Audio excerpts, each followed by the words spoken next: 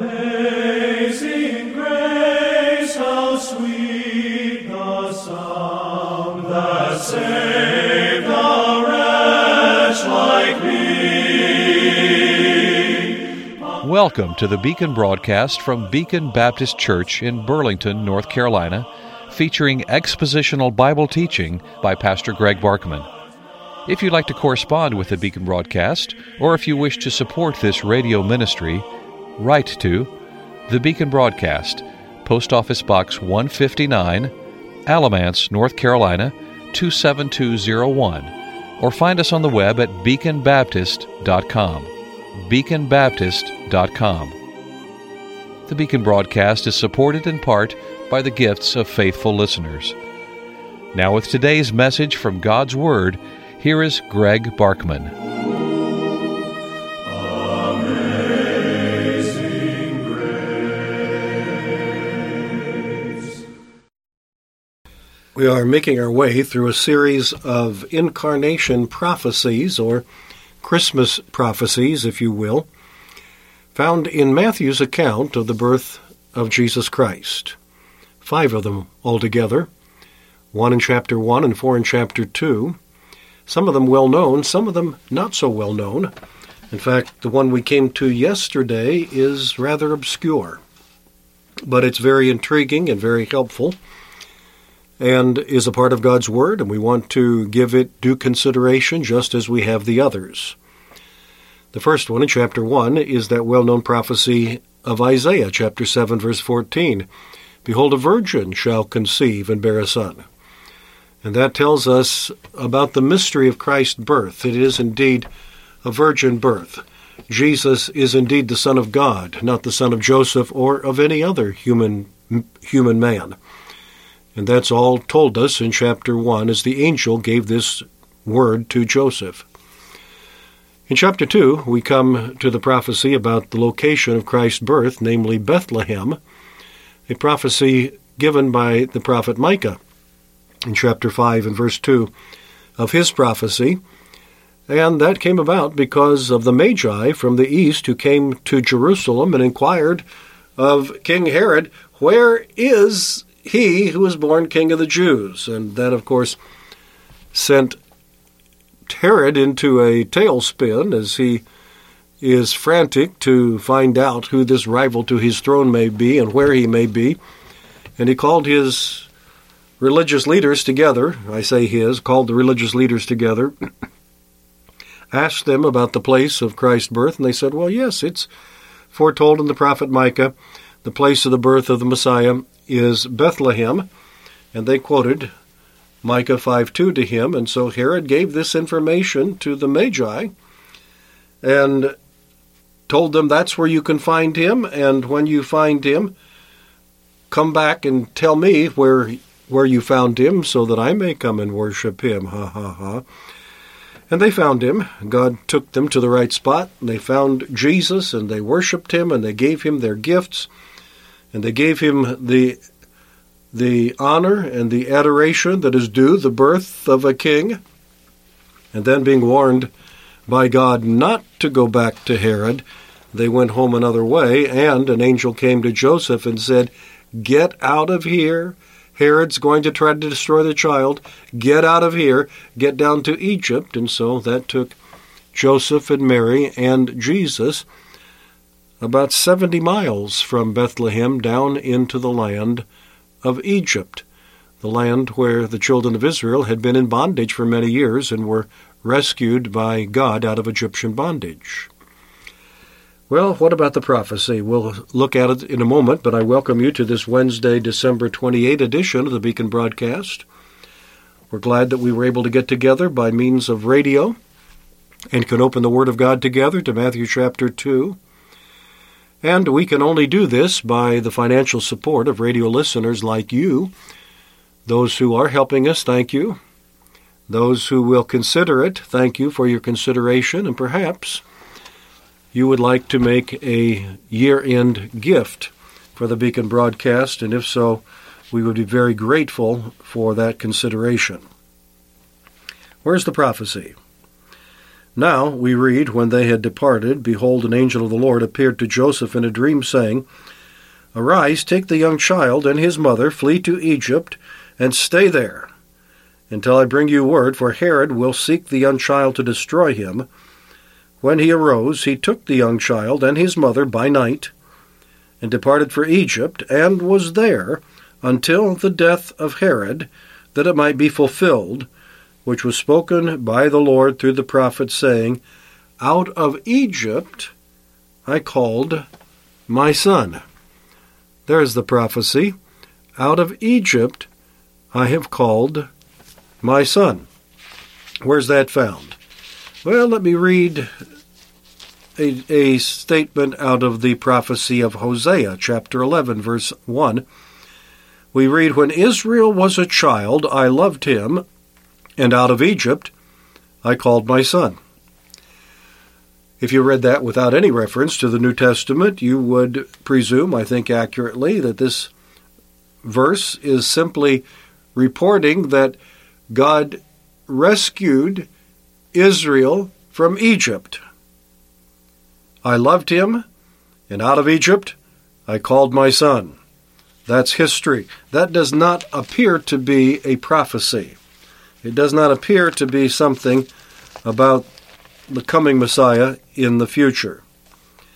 There are other places that refer to Israel as God's son. I'm looking at Exodus 4:22. And here we read, Then you shall say to Pharaoh, Thus says the Lord, Israel is my son, my firstborn. So he says this to Pharaoh when Israel is in Egypt, and he is bringing about the plagues and all of the events that eventually will cause Pharaoh to let them go. And so this is how out of Egypt he calls his son, and Israel, I say, is called his son in Exodus 4:22. Moses says that to Pharaoh. And Israel is called his son in Hosea 11:1. When Israel was a child, I loved him, and out of Egypt I called my son. And so there it is, but we are a bit surprised, I think, to come to Matthew chapter 2 and verse 15 and find out this is a prophecy that was fulfilled, just like the prophecy of Isaiah concerning the virgin birth, just like the prophecy of Micah concerning the birthplace of Jesus in Bethlehem. And was there, verse 15 of Matthew 2, in Egypt until the death of Herod, that it might be fulfilled which was spoken by the Lord through the prophet, saying, Out of Egypt I called my son. As I say, that doesn't look like a prophecy. That looks like a statement from history. It looks like Hosea was simply reporting what had happened hundreds of years before, when God had called Israel out of Egypt, and he did call Israel his son. But now we learn that this is also a prophecy concerning the life of Jesus after he is born. Sent to Egypt for protection from the evil designs of Herod, who killed, as we know, all of the children in the area of Bethlehem in order to try to destroy this one who had been born king of the Jews, not knowing that the one he sought to destroy had fled into Egypt. But at the proper time, the angel is going to say, it's time to go back.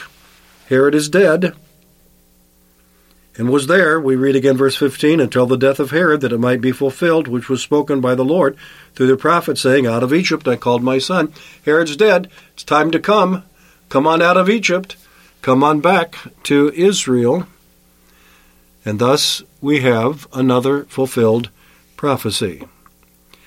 God called Israel out of Egypt. We call that the Exodus.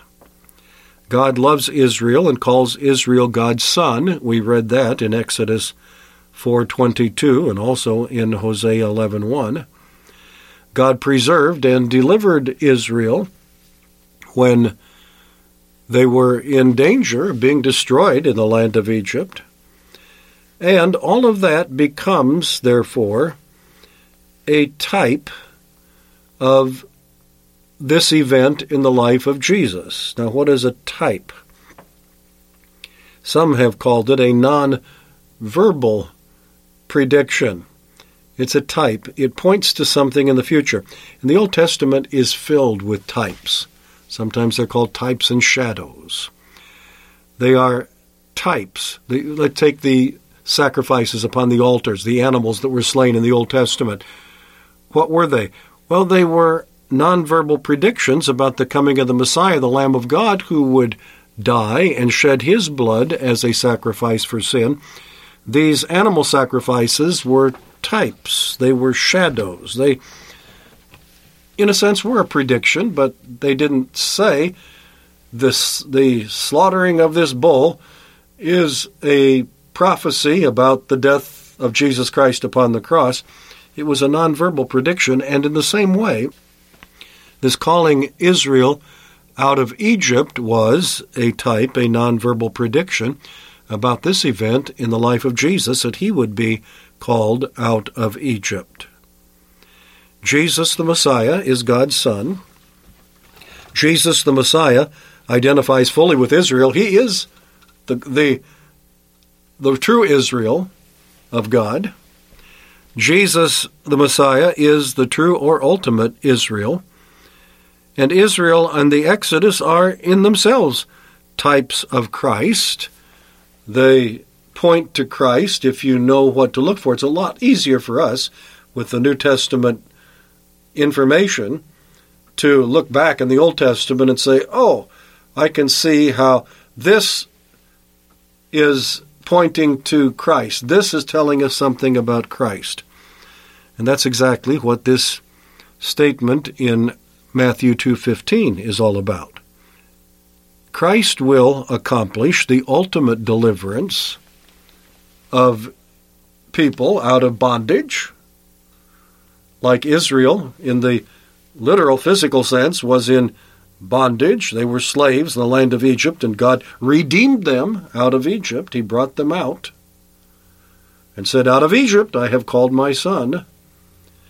But all of that was just a picture of the one who would come to truly deliver his people out of spiritual bondage, the bondage of sin, the bondage of spiritual death, the bondage of condemnation, and he would deliver them out of that.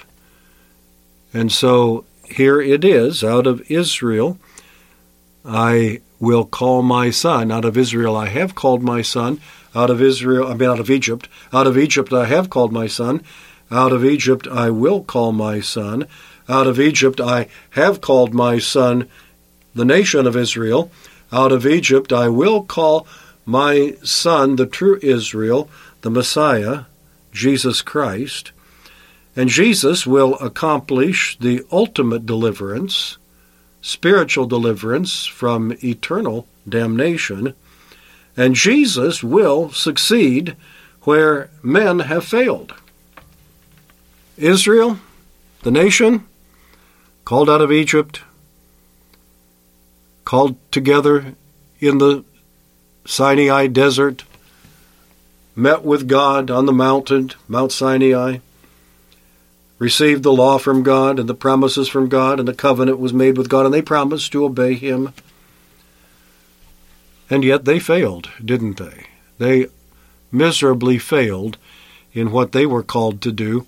But out of Egypt I shall call my true son, the one that Israel in the Old Testament was a picture of. I'll call my true son, and he will accomplish deliverance, and he will not fail.